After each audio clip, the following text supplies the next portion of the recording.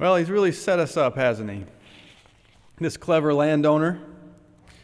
So he's gathered those to the front of the line who got to the field at the end of the day and only worked 1 hour, and he's given them a full day's wage.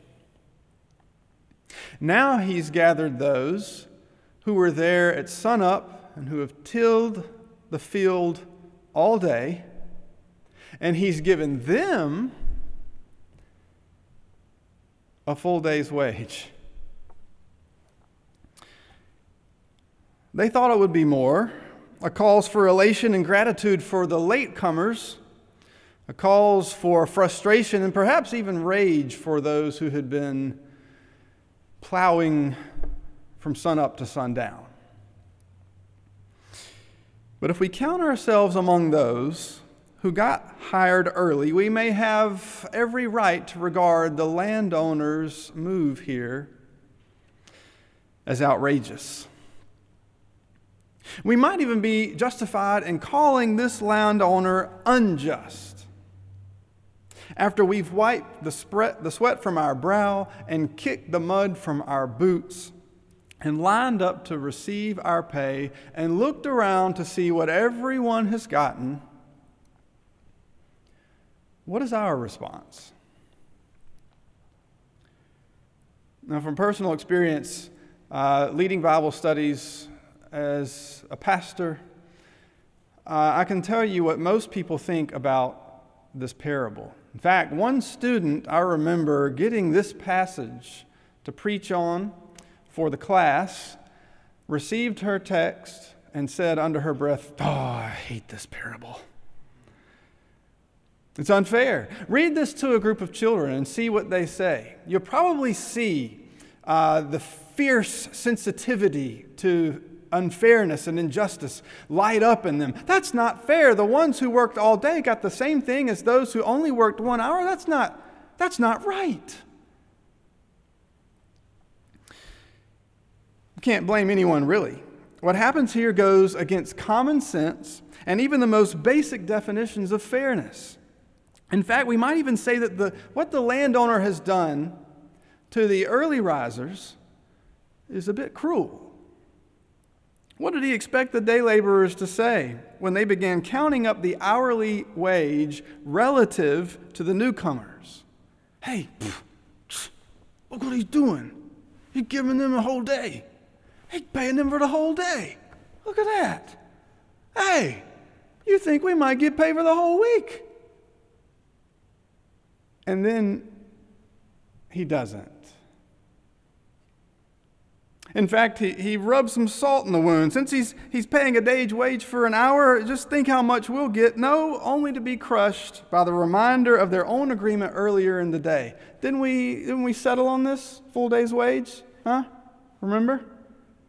It's like when your parents say, because I said so. But Mom, but Dad, wait a minute. Because I said so. Mom, not fair. Asked and answered.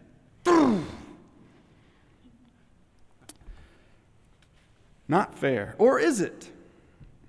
You see, I love parables, as most of you will know by now. And every time they're like a Rubik's Cube, there's lots of different ways to solve them.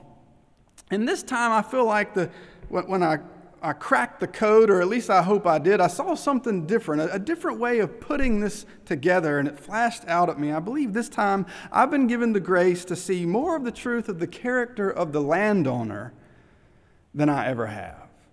And this is what I want to share with you. What the landowner has done is really not fair unless he has remembered just how hard it is, unless he knows just what it feels like to be left out. What I mean is that the landowner remembers in a special way those who've been waiting to work, been wanting to work. They've been wanting to be part of the economy. He knows life can be much harder as an unemployed person. I bet most of you at home right now no matter your age, have experienced rejection in your life. Maybe you looked up at the list outside the gym and found that your name was not on either the varsity or the junior varsity team list. Or maybe you received rather recently, perhaps, some half-hearted beige rejection letter online from some distant employer who said to your resume, no. The landowner knows just what this feels like. If we can compare the landowner to Jesus himself, we may say Jesus knows this kind of rejection because Jesus knows the Psalms. Jesus knows Psalm 118, verse 22. The stone the builders rejected has become the very cornerstone. I wondered about that. I couldn't remember where Jesus had actually quoted that psalm. I knew he said it somewhere in the Gospels, and in fact, I found out, thanks to Google, he says it in the chapter right after this one. He's talking to the chief priests and the scribes, the leaders, the know-it-alls, the religious elites in a place like this, the people like me. Don't you remember? The stone the builders rejected, it becomes the cornerstone, the foundation. The landowner does not assume, as the early laborers do, that the latecomers have done nothing to earn this wage. He knows what it's like to be unemployed. It's exhausting. It's work. It's days full of worry and festering and fretting and fuming and being irritable with your loved ones. It's never having the luxury to just come home from an honest day's work and settle your mind. It's day and night of anxious brooding. It's not as if the latecomers were lounging about, sipping cocktails, waiting for someone to hire them. There was no one when the landowner came up to the curb who was saying, "Oh, Thurston, look, here comes the landowner. Thurston, waken, my dear. The landowner's here. He wants to put us in his employ." No, they're frustrated. The landowner comes up and he says, "Why are you sitting here idle all day?" Idle? Man, I wish you could see my blood pressure right now. I'm not idle. I'm working in my imagination to try to figure out what I'm going to say when I get home. And I have nothing to show for waiting here all day. So where we see generosity, whether unfair or lavish, I invite us all to see in this landowner the kindness of God. The way God identifies here with those who've been left out of the economy. But not only that, if we can see the image of Christ in the landowner, maybe we can also see what he does to repair and to restore the damage that an unjust economy is doing to some of those folks. When the latecomers line up for payday, he looks on them with compassion and he restores them. To really get at the heart of the shock of this parable, though, and you guys know when I preach a parable, I'm always looking for that shock, that twist, that part that says, no way, cannot be, until it becomes, once we've thought through it, well, maybe, wow, I've never seen that. Maybe to really get the heart of the shock of this parable is to consider what the landowner here is doing is something like the modern day notion of reparations.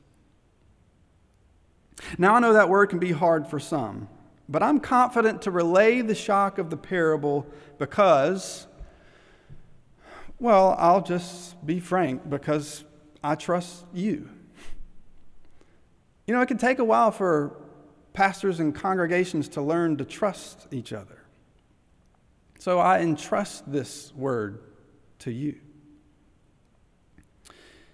I trust that our thoughtful congregation will hear the word reparations not with anxiety, but with a genuine interest.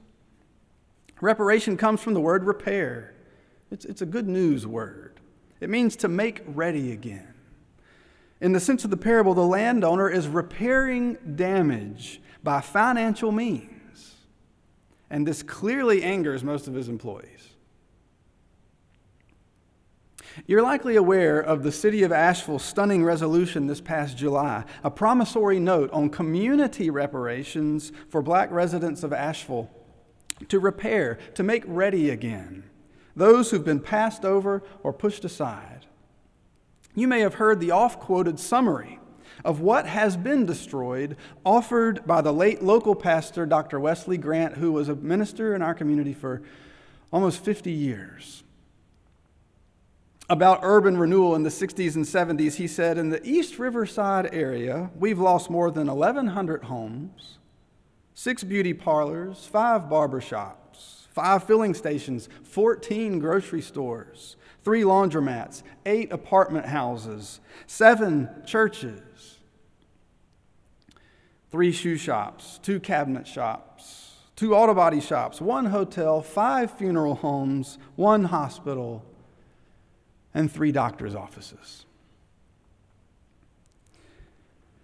In February of this year, you may recall in a sermon on the difference the church makes, I preached and asked our congregation what might have happened in 1975 if white Christians at the time in Asheville had surrounded Stevens Lee High School, the black high school community center, to prevent it from being bulldozed to the ground.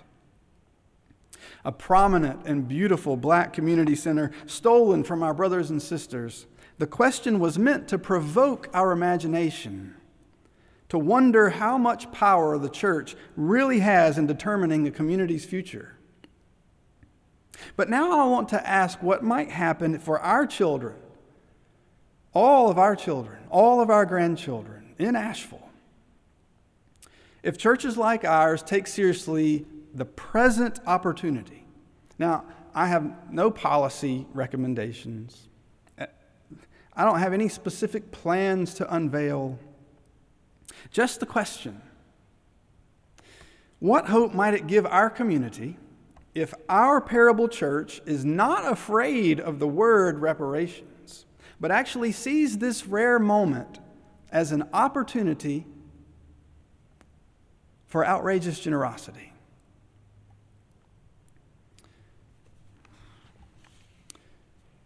Now, I know it can be offensive or frightening, especially to white people, especially those who have come from hardship. I don't have to go very far back on either side of my family tree to find chapters of heartbreak and poverty and destitution and mill workers and orphanages. One amateur genealogist of Dennis's in North Carolina, that's my last name, Dennis. Amateur genealogist once gathered my parents and me to a family reunion of Dennis's and told us that we were descended from a bunch of preachers and bootleggers. And he said some of them were both.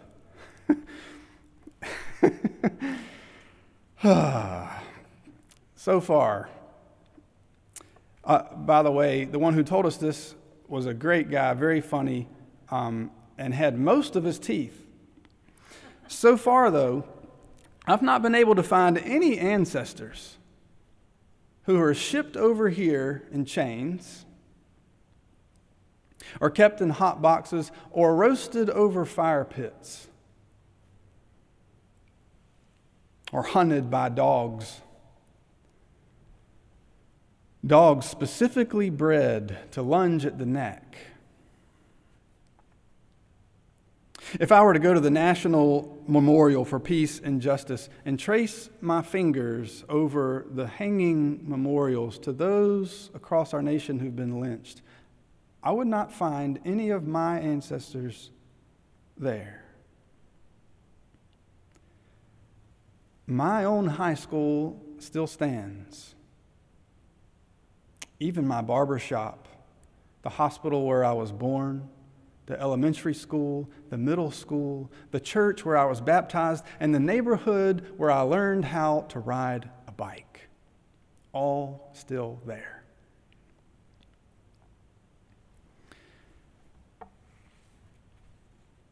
I think most of us would readily admit, most, not all, but most of us, our congregation, we've received a full day's wage for honest work. It's true. Many of our neighbors, though standing at the ready, have not. Now, hear the good news. The Cornerstone is inviting all of the early risers to celebrate with him as he retrieves the stones that the contractors rejected and builds a new spiritual house. Outrageous. The first will be last, and the last will be first. Outrageous. But as Christians, I believe we can sing to that.